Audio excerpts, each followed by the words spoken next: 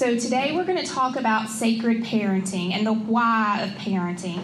And I came across this book not too long ago, and I just thought the concept was very interesting.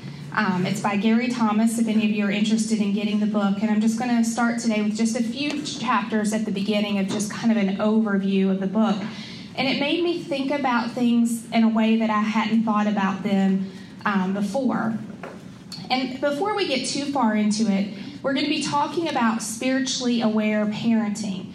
But we're not going to be talking about how to parent. This is not the how-to lesson, because if it was, I wouldn't be the one to teach it. Ask my 3 kids. But we're going to look at why did we want to become a mom or a spiritual mother. So I also want to make it clear that you don't have to be a mom right now to be able to take something away from this book. And although that God placed that in our hearts as women to be nurturing and loving and show that to others, it doesn't mean that to be a mother, you have to physically give birth to a child. Maybe it's a stepchild. Maybe it's someone you adopted, a fostering. Maybe it's just the other kids at church and being a spiritual mother to them and providing encouragement and love and guidance. So as we talk through this and we talk about being a mother, just keep in mind that mother can look a lot of different ways. It doesn't have to be just you gave birth to a child. You can be a mother to others in so many different ways and provide that love and encouragement. So anytime we say mother, don't use that narrow definition. Let's think about it in a broader term. So think about for a minute, I don't want you to answer this out loud, but this was interesting to me when I started reading this book, is why did you have children, or why do you want children? If you really think about it, and as I was sitting there thinking about why I had mine, some days I wonder why I had them more than others. But if we think about it, a lot of times our reasons are very superficial and selfish. We really think about why that we had our children. Was it to create someone who will love us? Was it to carry on the family name? Was it to save a lonely marriage? Was it to create a human who looks like mom and dad combined? Or was it just because you're watching all those shows about the idealized and romanticized view of children and family life and that you wanted that for yourself? But this book suggests that there's a deeper and a more, a better reason that we should desire to have children.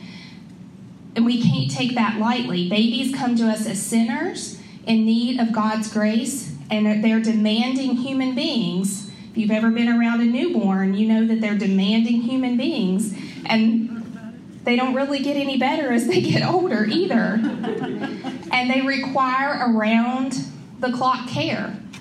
And too many of the how-to books, this just cracked me up and I have to share it. Too many of the how-to books assume that when they're giving you strategies on how to parent, they're assuming that you're calm and rested when you're giving that, you're working out that strategy and you're dealing with that child. You're calm and rested, not dealing with PMS and about to explode. And a lot of times we feel guilty because of the way that we handle a situation or the way that we handle the child. And too many times we take too much credit for their good and too much blame for their bad. When God has created that human being and we're charged with taking care of that human being.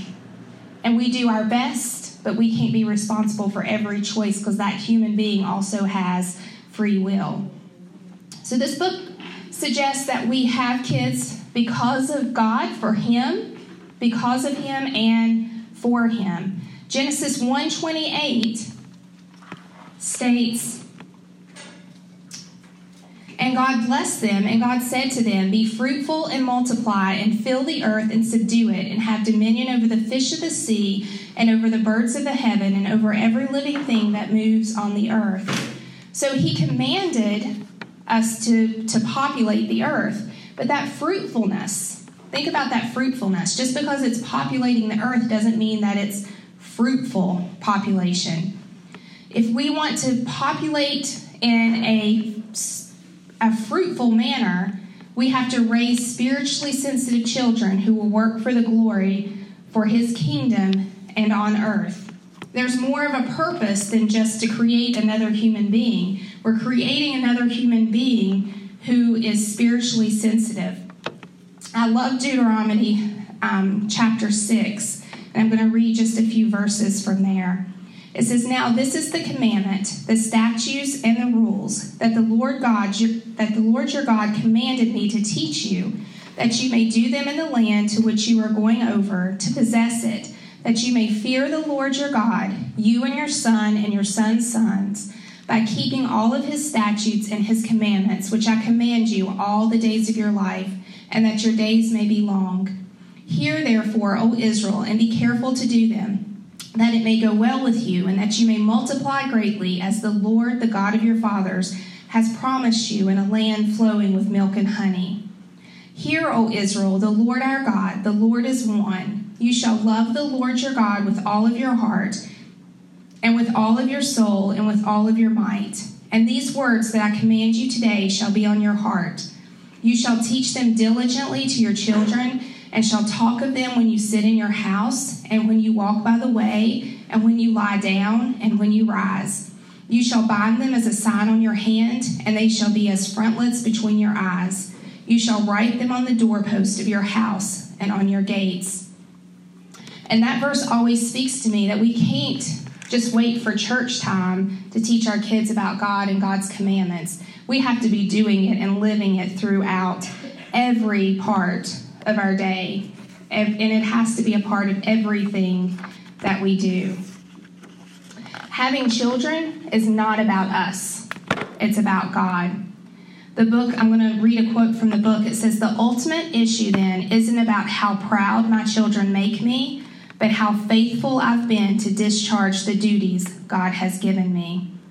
When our parenting becomes an act of worship instead of self-fulfillment, we'll approach parenting with a new motivation, a new perspective, and new goals.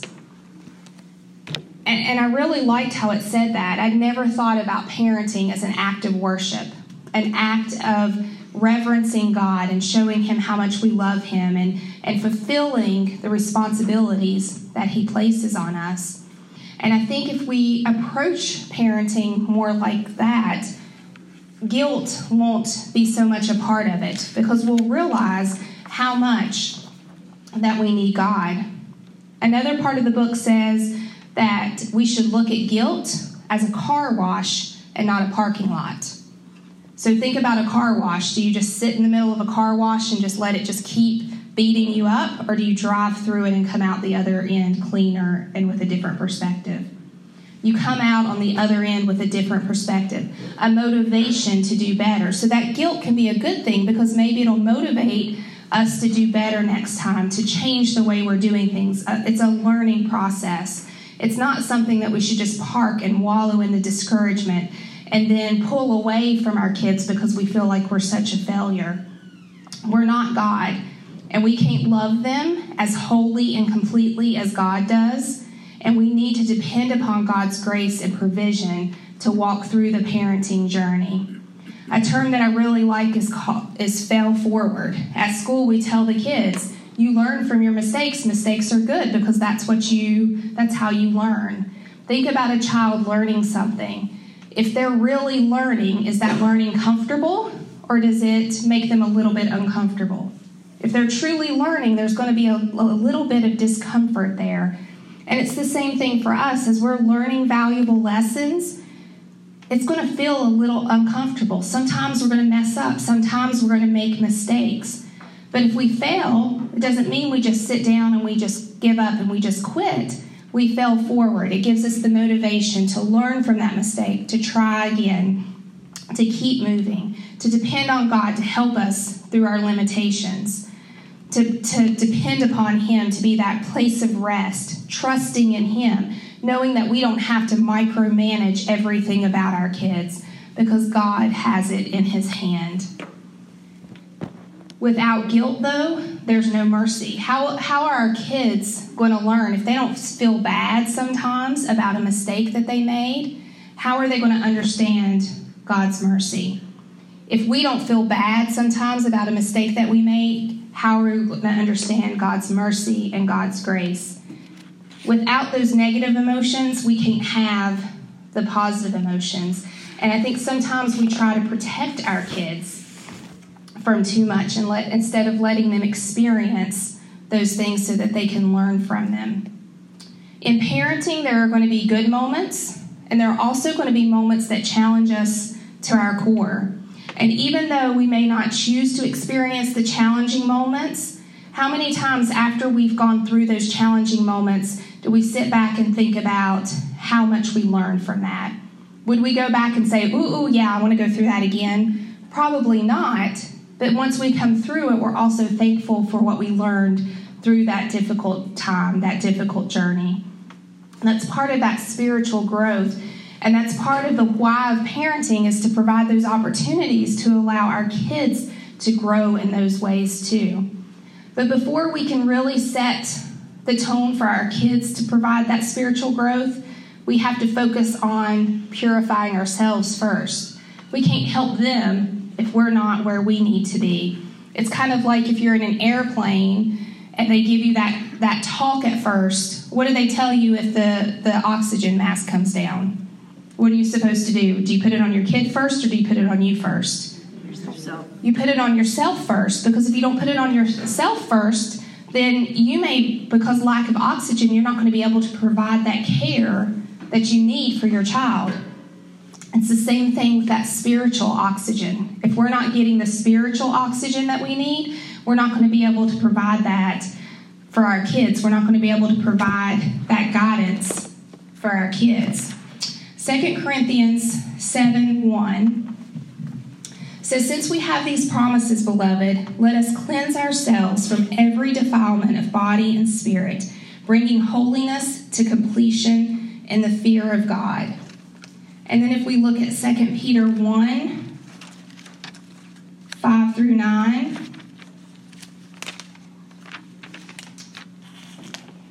it says, "For this very reason, make every effort to supplement your faith with virtue, and virtue with knowledge, and knowledge with self-control, and self-control with steadfastness, and steadfastness with godliness, and godliness with brotherly affection, and brotherly affection with love. For if these qualities are yours and are increasing, they keep you from being ineffective or unfruitful in the knowledge of our Lord Jesus Christ. For whoever lacks these qualities is so nearsighted that he is blind, having forgotten that he was cleansed from his former sins." That part there that says, if you don't have these qualities, you're being ineffective and unfruitful. That hit home for me, thinking, sometimes we focus more on, our kids' outer actions. We're basing so much on what they're doing at the time, rather than really looking at the heart and really looking, am I setting the example that I need to be setting for them? Am I leading them in a way that, yes, I want them to be good kids. Yes, I don't want them to get in trouble at school. Yes, all of those things. But am I really doing what's going to have an internal impact in a way that they're going to love God? They're going to be spiritually sensitive, that they're going to have the knowledge they need to follow God. We have to let Him purify us first, even as He shapes our children. And that process, as we read in these verses, that process of spiritual growth is twofold. Not only do we need to let Him get rid of everything inside of us that pollutes or contaminates, but it's also an ongoing process to perfect us, to make us closer to His image. It's not something that we just say, okay, I'm there. I've gotten rid of everything. I'm good to go. It's something that we have to come back to every single day and depend upon God every single day for that strength and that guidance, so that we can also provide that for our children. Another interesting thing that I read is there are two types of parenting. And I fall in the not so good one too many times. But think about it for yourself. There's child-centered parenting. Now, at first, when we think about that, we're like, oh, that's a great idea. Child-centered parenting. That's what we should do. We talk about at school that we want our classrooms to be child-centered. That's a good thing. But listen to this. Child-centered parenting bases the parent's actions on the kid's response. Well, how many of you have ever had a kid where you went out of your way to do something special to them and they were like, whatever. They didn't really appreciate it. They didn't really care. And you find yourself, well, I gave up 3 hours of sleep to do that for that child, and I gave up doing this, and I gave up doing that so that I could provide that for my child.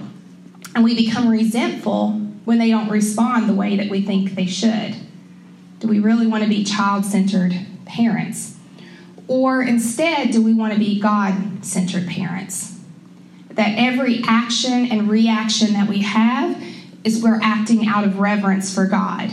Yes, we're engaging in the lives of our children, and we're giving them biblical correction and loving support.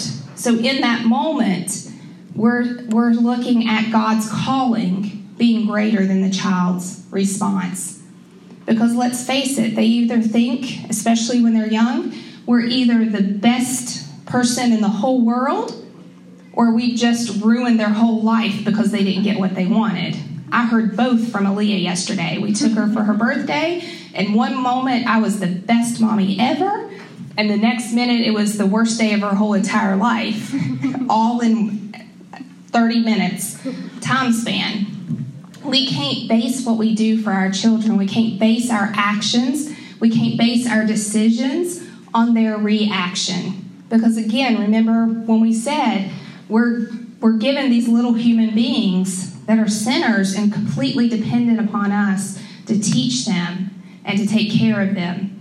And if we're responding in a way that's based on their reaction, we're not always making the right decisions.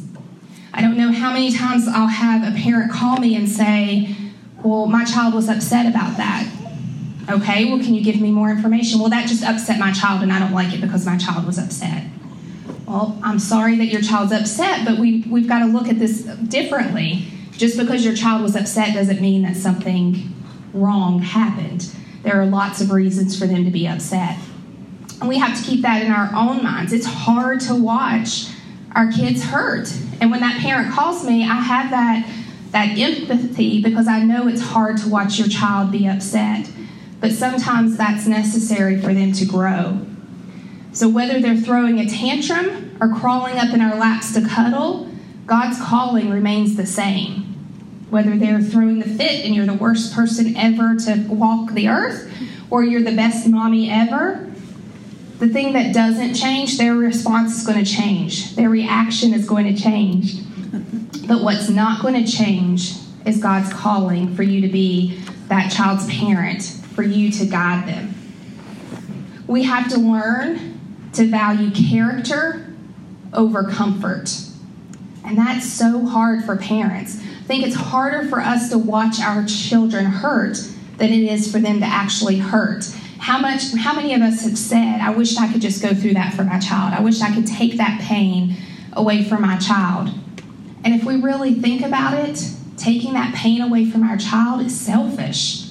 It's so we don't hurt watching them hurt. We don't think about the growth that's going to happen through that pain, through that process, that they're going to learn to depend upon God through that process, and they're going to learn through that process. There's a letter in the book from Abigail Adams that she wrote to her son, John Quincy Adams. And it said, "It is not in the still calm of life that great characters are formed. The habits of a vigorous mind are formed in contending with difficulties. Great necessities call out great virtues. When a mind is raised and animated by scenes that engage the heart, then those qualities which would otherwise lay dormant wake into life and form the character of a hero and the statesman." She knew, even when her child was young, that he was going to have to face difficult things if he was going to be a great man. What do we decide to choose for our children? Do we decide to put their comfort above all else? Or do we decide that their character is more important?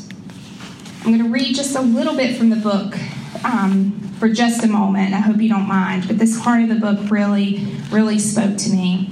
The author is talking about a friend of his named Jim, who makes his living working with kids. Jim is a former school teacher, and he now heads up a large college ministry in the Pacific Northwest. As such, Jim has a front row seat for observing the fruit of modern parenting styles. In Jim's words, this is the first generation of kids where their parents were hyper-vigilant advocates at every point. If the kids got bad grades, it was the teacher's fault. If they didn't get enough playing time, the coach heard about it. Everybody assumes their kid is special, at least above average, even though it seems to me that most kids must be about average. Jim doesn't exclude himself from these comments, by the way. He freely confesses that he has struggled with this and has on occasion even fallen into the same mistakes he sees other parents making. Jim continued, "In this generation, we parents have gone out of our way to protect our children from pain and to see that they succeed. The problem with this approach is that the kids don't learn wisdom and they don't learn decision-making skills. I believe we learn more from failure than success. But when parents keep kids from failure, our children inevitably end up lacking wisdom." Jim added, "Today's kids have a high standard of living, eat in good restaurants, wear nice clothes, and drive nice cars, whether they work or not. The kids start thinking this style of living is the norm, and they don't realize they will have to work for it. In this sense, they live in a fantasy world because they never have to deal with life's realities.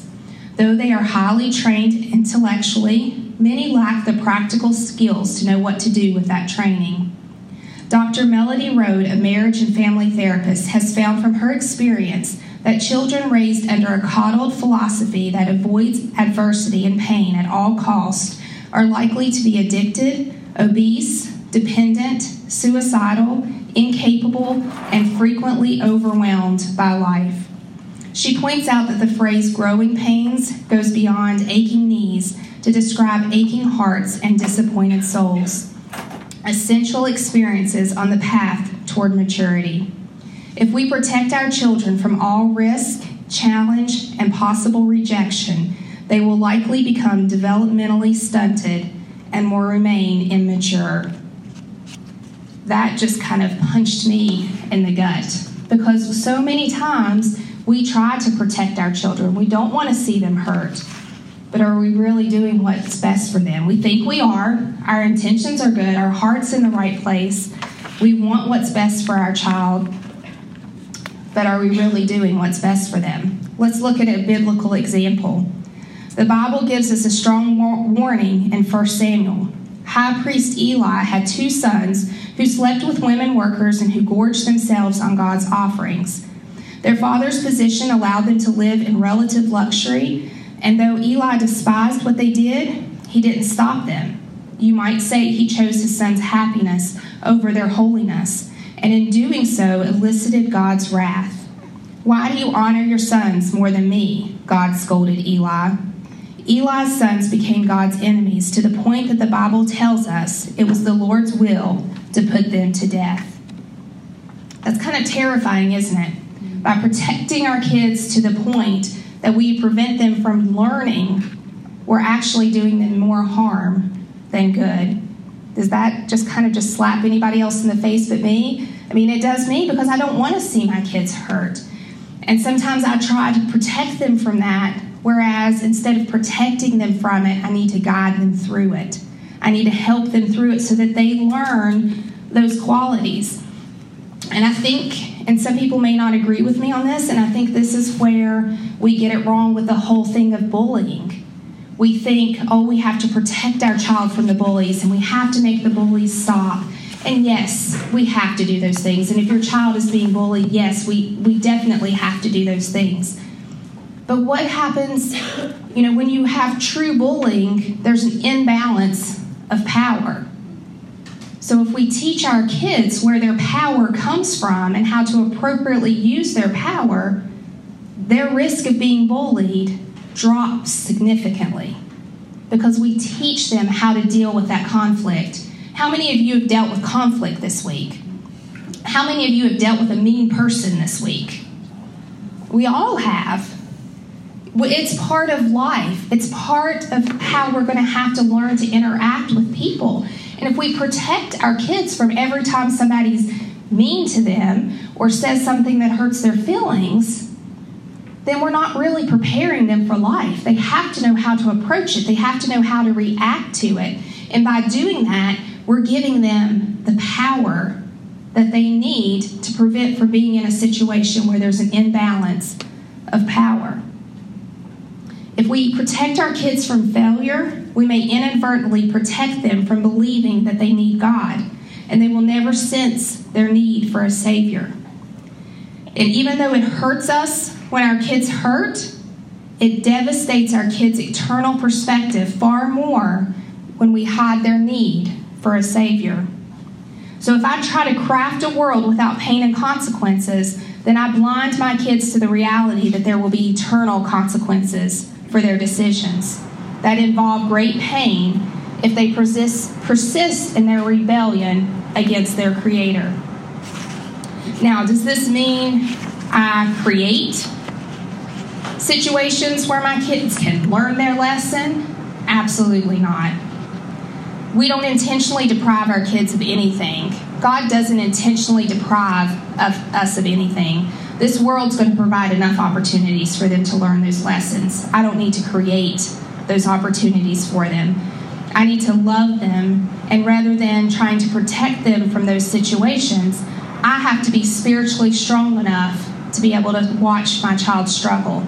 I have to have enough biblical wisdom to know how to tell my child how to live through that situation, how to make it through that situation in a way that glorifies God and follows biblical principles.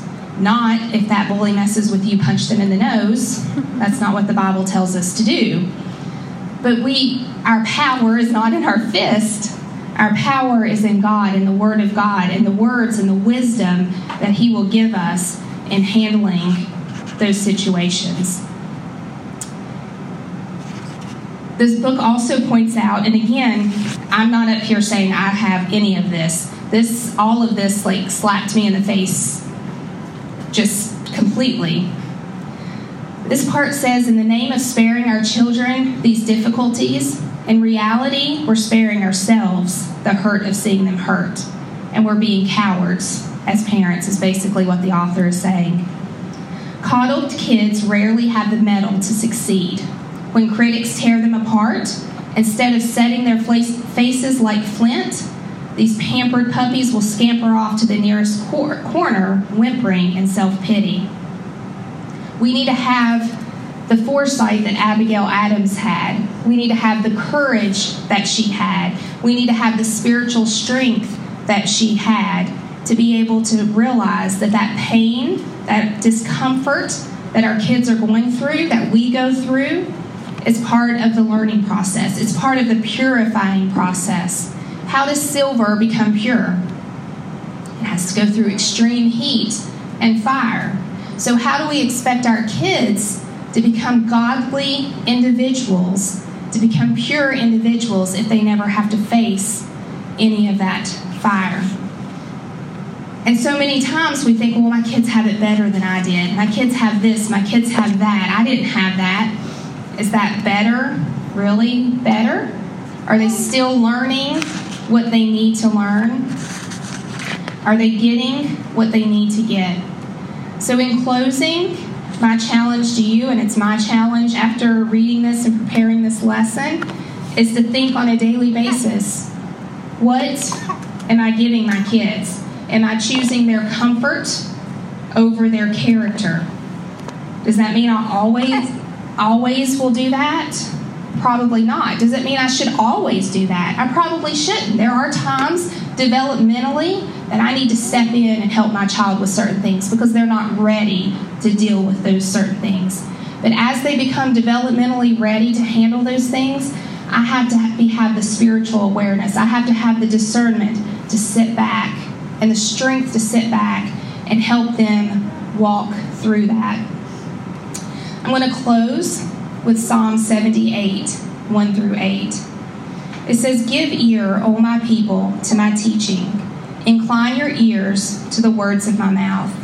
I will open my mouth in a parable. I will utter dark sayings from of old, things that we have heard and known that our fathers have told us. We will not hide them from their children, but tell them to the coming generation the glorious deeds of the Lord and his might, and the wonders that he has done. He established a testimony in Jacob and appointed a law in Israel, which he commanded our fathers to teach their children, that the next generation might know them, the children yet unborn, and arise and tell them to their children, so that they should set their hope in God and not forget the works of God, but keep his commandments, and that they should be not like their fathers, a stubborn and rebellious generation, a generation whose heart was not steadfast, whose spirit was not faithful to God." And our ultimate example as a father is God. Did God take away Christ's suffering on the cross? Or did he have to watch it? Did it make him happy to watch it? No, but he knew that that's what needed to happen to redeem mankind. So if that's our model, if God had to watch his son suffer to the extent on the cross, then that's a model for us, that hopefully none of our children will face that level of suffering. But when they're having conflicts and they need to make decisions and there are lessons that they need to learn, may we choose their character over their comfort.